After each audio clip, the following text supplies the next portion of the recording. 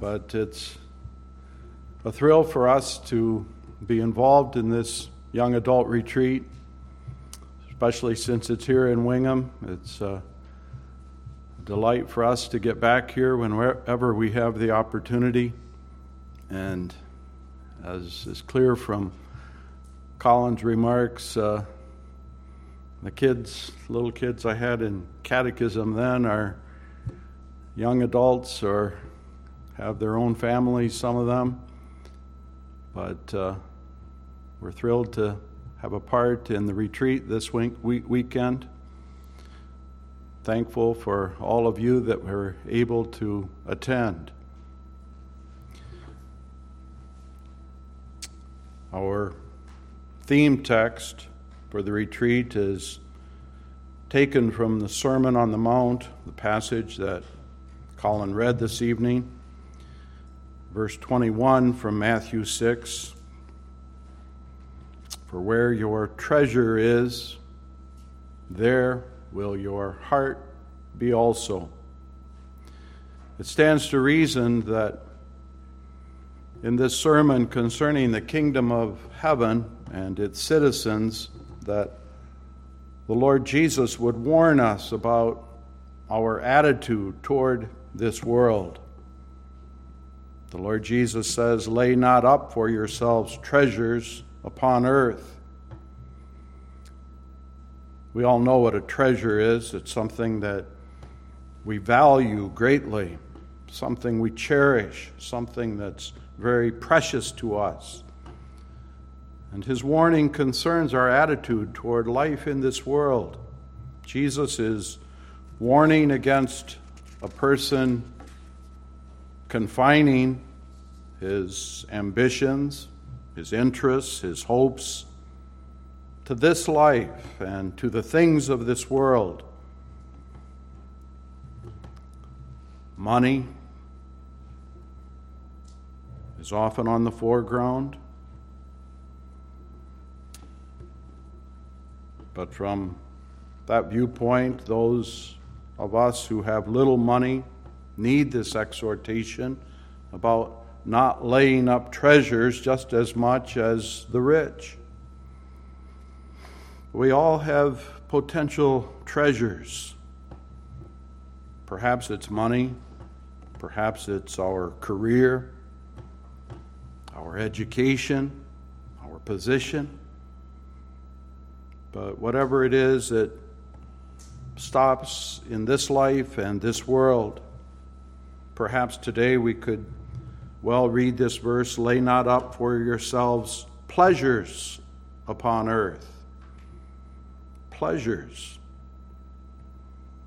Social media, entertainment, sports, how easily these things can begin to dominate in our lives. Why this warning? For this reason, that moth and rust corrupt, and thieves break through and steal. There's an element of decay in everything earthly. They simply don't last, and therefore they're really not fully satisfying. And in addition, we soon begin to tire of them. We lose interest. We may enjoy them for a while, but that's why we're always inclined to be seeking something bigger, something better, something new styles, new models, new fashions, new thrills. Begins when we're very young, as children, one thing after another. A new bike, a new skateboard, a motorcycle, a quad, a car, a boat, a snowmobile, whatever it might be. But as age advances, these things cease to really satisfy. For the fact about these things is that they inevitably perish. They can disappear so rapidly. Moth and rust corrupt, thieves break through and steal, Jesus tells us. Perhaps illness, business loss or financial hardships. Finally, death threatens all these earthly things. But the spiritual danger involved in laying up treasures upon earth is much more serious. Jesus says, "For where your treasure is, there will your heart be also." For these things so easily take hold of us. And by nature we set our hearts upon them. And the treasures below become our goal in life. They captivate our thinking and our willing and our activity, our whole life. And we would love these treasures. We might pretend like we only like them, but we love them. And so we face questions in this light. Jesus directs us. How is our eyesight? How do we look at things? Do we see all things with what the Lord Jesus calls the single eye? The eye of the spiritual person who sees things as they really are in the light of God's Word. Or is our eye evil? Do we have double vision? Is it cloudy, blurry, tainted by certain lusts and desires? The Apostle Paul writes to Timothy concerning one of his former companions and co-workers, "For Demas hath forsaken me, having loved this present world." We can think of other examples of people who have allowed the love of money to control and ruin their lives. Think of Achan, who took of the forbidden things from Jericho. Think of Ananias and Sapphira in the days of the early church, who lied to the apostles and to the Holy Spirit with regard to their money. Perhaps we've heard of those who have been swallowed up by the sin of gambling, lost everything, ruined their lives.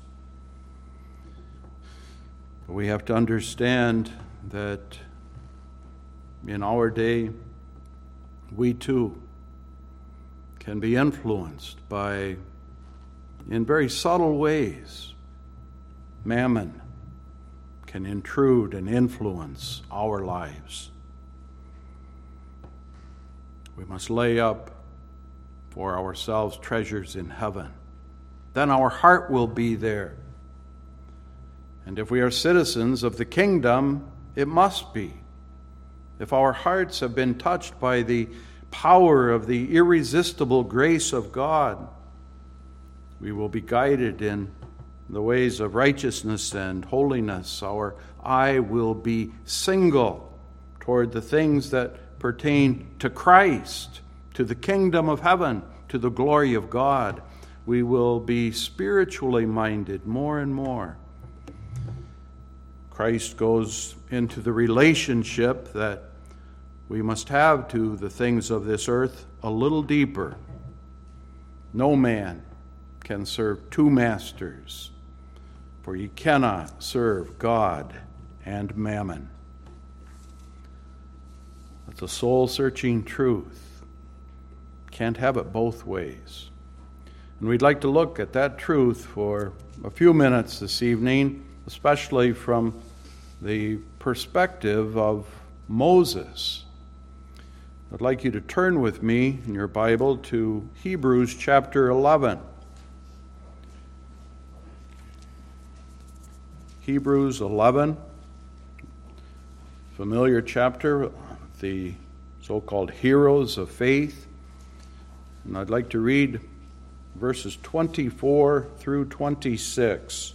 Those three verses, Hebrews 11, verses 24 through 26. By faith Moses, when he was come to years, refused to be called the son of Pharaoh's daughter, choosing rather to suffer affliction with the people of God than to enjoy the pleasures of sin for a season, esteeming the reproach of Christ greater riches than the treasures in Egypt, for he had respect unto the recompense of the reward. I'd like to speak this evening on the theme, treasuring Christ above all things in times of suffering, affliction, persecution. And we would notice, first of all, the choice. Secondly, the suffering. And finally, the reward. The verses I read in Hebrews 11 speak of the choice of Moses by faith. And the scriptures often speak of a choice of man in general, of a choice of the people that belong to the church in the midst of this world, particularly the choice of the elect, the true people of God. Of course, God himself chooses, and he sovereignly chooses his people unto everlasting life. But man, as a rational, moral creature, a thinking, willing creature, also chooses. And by nature, of course, he can but choose the way of sin and wickedness. But by the grace of God, we choose the way of life. Again and again, God's covenant people are placed before that choice. Think, for example, of the blessing and the curse which are placed before the children of Israel after they have just entered the land of Canaan, as it was announced to them from Mount Ebal and Mount Gerizim. Or think of the choice before which Joshua places the people. Choose you this day whom ye will serve. Joshua himself beautifully expressed his choice in the familiar words, "As for me and my house, we will serve the Lord." Understand that this has nothing to do with the Arminian idea of man's choosing. The natural man supposedly make a decision for Christ, or man of himself accepting a supposed offer of salvation. That we repudiate. By nature, man's only choice is the service of sin and the devil, for he's in the bondage of sin and death. But a choice is nothing foreign in Scripture. And as God's covenant people in the midst of this world, we must always make a definite choice. We must make a conscious choice between the dictates of our old nature, that old man of sin, and that of our regenerated heart. And that's the reality, the struggle of the Christian life, the battle of faith that we face each day. The choice between the kingdom of God and the pleasures of the world, the choice between Satan and Christ, the choice between the reproach of Christ and the treasures of Egypt. With regard to Moses, the proper choice can be made only by grace, through faith, which God implants in the hearts of his people. From a natural and carnal point of view, the choice of Moses is very strange, and in fact, we would say extremely foolish. On the one hand, he could consent to be called the son of Pharaoh's daughter. Connected with that, honor, glory, riches, pleasures, position of power, all that the mighty kingdom of Egypt could offer. You have that on one side. What about the other side? Affliction, suffering, reproach, shame, dishonor, according to the world. Yet Moses refused the former and chose the latter. Yet, beloved, the same choice is and must principally be made by all the people of God from the beginning of the world. Principally, this must be the choice made by you and me. In a wonderful way, God leads us as young people to the point where we make public confession of faith. Marvelous choice, directed by the Spirit.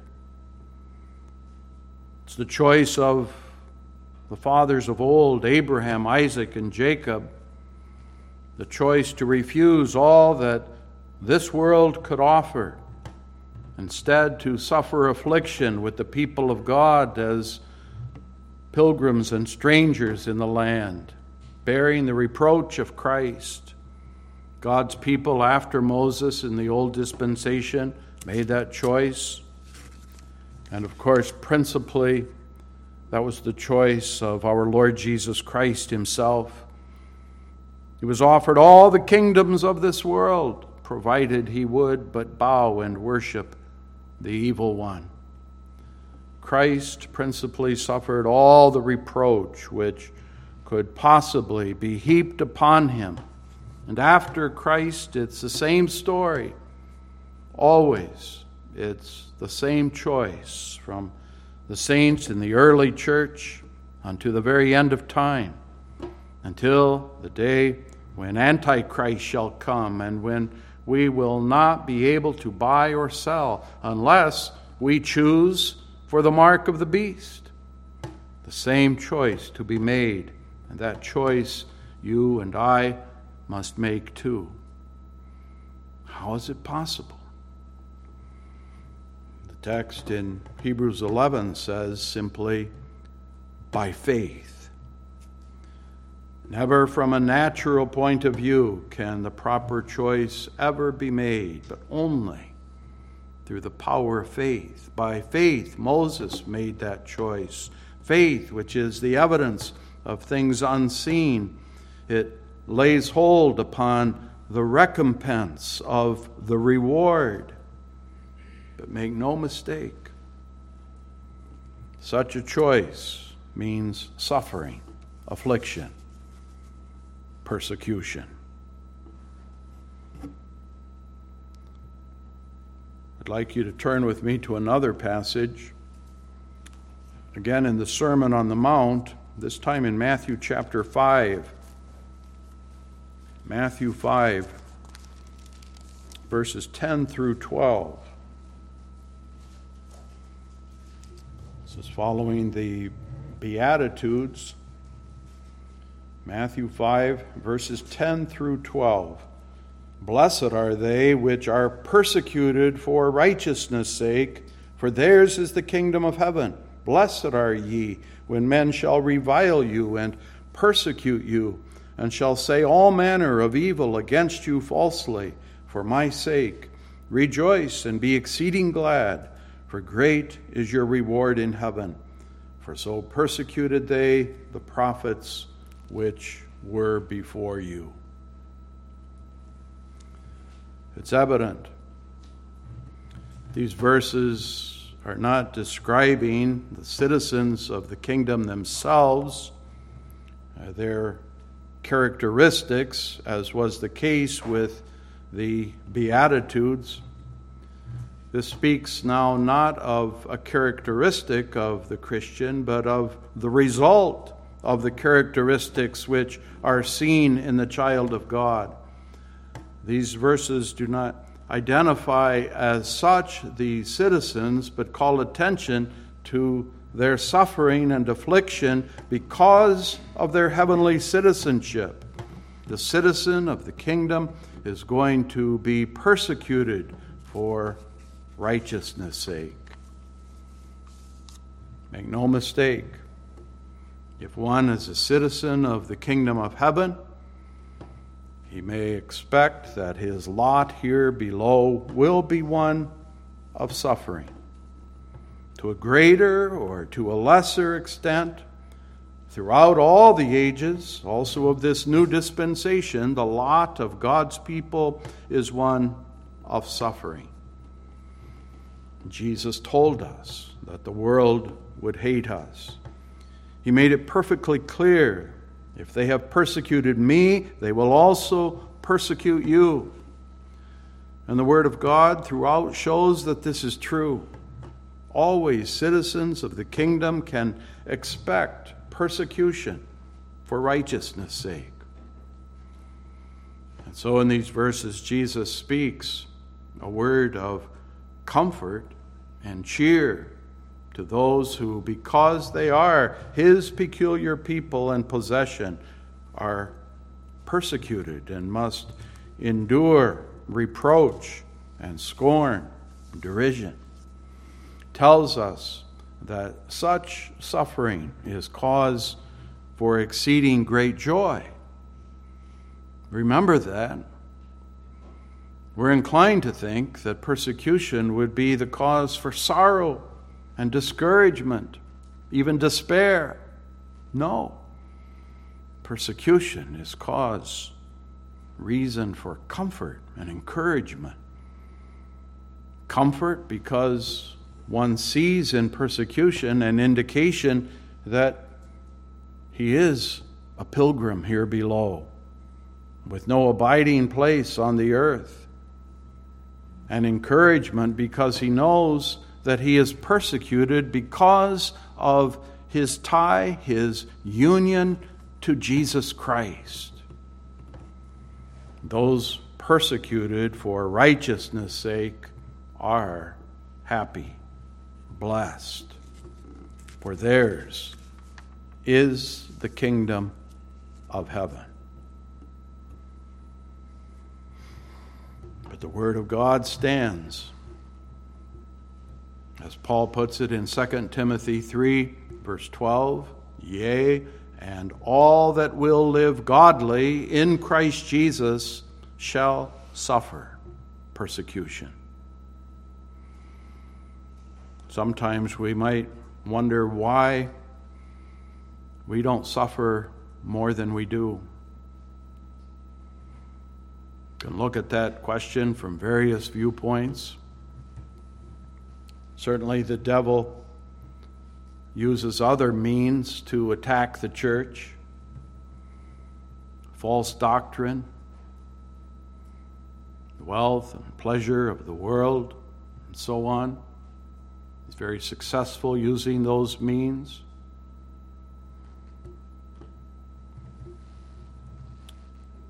But it's not the case, certainly, that it's because the world has become more Christian.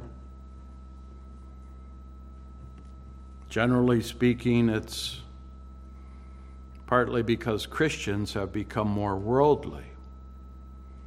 If we're not being persecuted, if we experience no suffering for Christ's sake at all, it is important that we examine ourselves. Are we living godly in Christ Jesus, or are we conforming to the world? The inspired Apostle Paul, as he wrote Timothy in 2 Timothy 3, knew what he was talking about. Speaking from his own experience, he had endured all manner of suffering and persecution and affliction, all because by the grace of God he had lived godly in Christ Jesus. He was a faithful apostle and missionary, preaching and teaching the gospel of Christ. His doctrine was the doctrine of the Word of God, and that doctrine was reflected also in his manner of life. That Paul belonged to Christ could be seen in all his preaching and teaching and living. It was manifest in his long suffering, in his love, in his patience with the people of God. And precisely for that reason, he experienced much tribulation. And he warns that it's only going to get worse, worse and worse. In the last days, perilous times shall come. It's one of the signs of the times. A sign of the imminent coming of Jesus Christ and of the end of the world will be a future great tribulation. And the people who will endure suffering in the great tribulation will be believers, the true and faithful members of the Church of Christ, the elect. According to Matthew 24, it's for the elect's sake that those days would be shortened. They show themselves in the world as those who testify of Jesus Christ and strive to keep the commandments of God. Scripture doesn't comfort the faithful church, the child of God, by promising us that we're not going to have to go through distress or suffering, persecution. What the Lord said to the early Christian church at Smyrna in the book of Revelation, one of the 7 churches of Asia Minor, also holds for the church today, even to the end of the ages.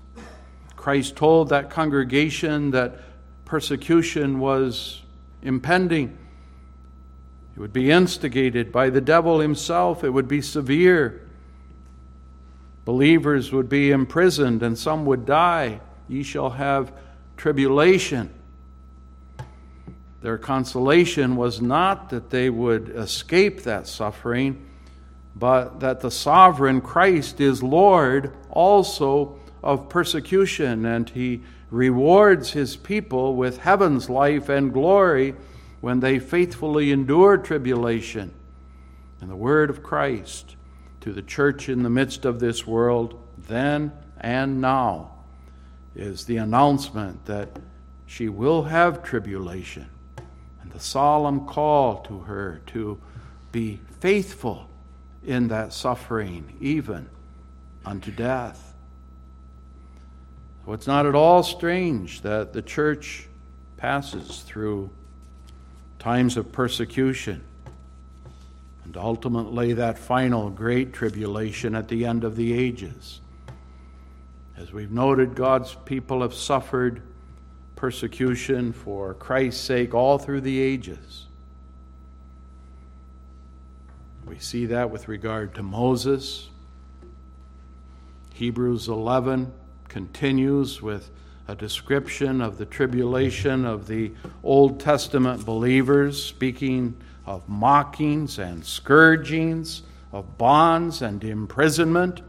They were destitute, afflicted, tormented. It's the same regarding the church of the new dispensation. Jesus describes the lot of the church in this world in John 16, verse 33, "In the world ye shall have tribulation." Paul preached to the newly established churches that we must, through much tribulation, enter into the kingdom of God. That's Acts 14, verse 22. The great tribulation of the church at the end will not be a new thing, but its chief exceptional characteristic will be its severity, its greatness. Indeed, although we know that we, our children, grandchildren, if the Lord tarries, will suffer, we ought not be terrified. The little flock of Christ is comforted by the assurance that the great shepherd will be with her. In the deepest depths of the valley of the shadow of death, We trust in the sovereign grace of God in Christ to keep us faithful in the hour of trial. And all the while we have our hope surely, very securely fixed on Christ, Christ's return, the life and glory we will enjoy forever. When the great tribulation comes upon the church, we will know that our redemption is at hand. But it's important that we now live in the awareness of coming persecution and its severity.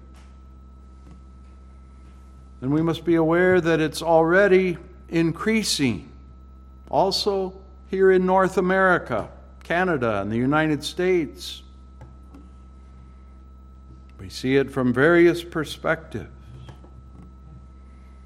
We can think of the LGBTQ agenda.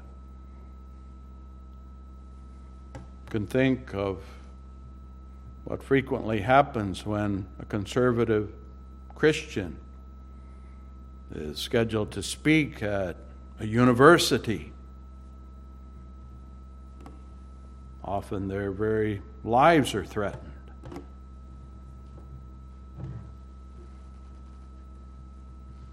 But suffering and persecution must not fall on us unexpectedly.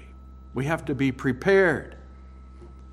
And the practical purpose of the Holy Spirit in speaking of suffering, affliction, persecution, is that we may prepare ourselves, must expect that tribulation and watch for it, removing all our hopes from the things earthly. That implies a spiritual separation from the world, different priorities, different goals, different hopes. And yet our sinful inclination is to conform, to fit in, to succeed in this world, to be popular. We're inclined to seek the things below. Must examine ourselves. Are our treasures here below? Be not deceived. This world passeth away, and the lust thereof. Must not be foolish and live as though tribulation will never come. The enmity between the seed of the woman and the seed of the serpent manifests itself throughout history as affliction of those who bear the reproach of Christ. That was the reproach that Moses chose by faith. That affliction he bore. But to bear the reproach of Christ, to be partaker of his afflictions, also means to be partaker of the reward of Christ. He looked for that recompense of the reward, which is heavenly glory and perfection in eternity. Moses looked to that reward. He did so knowing that the way to that reward was the bearing of the reproach of Christ, enduring the afflictions with the people of God. For the one is impossible without the other. That was true for Christ, who received the mediator's reward only in that deep way of his suffering and the accursed death of the cross. And that's true for us as God's people as well. But that reward is sure for us. For Christ, our head, has gone before, and we, the members of his body, will surely follow. All of this Moses understood, though by promise. No wonder then that He looked away from Egypt and all its treasures. He looked unto the reward of God's promise. He looked past the perishing greatness of Egypt and saw in the distance that eternal city that has foundations, the heavenly Canaan.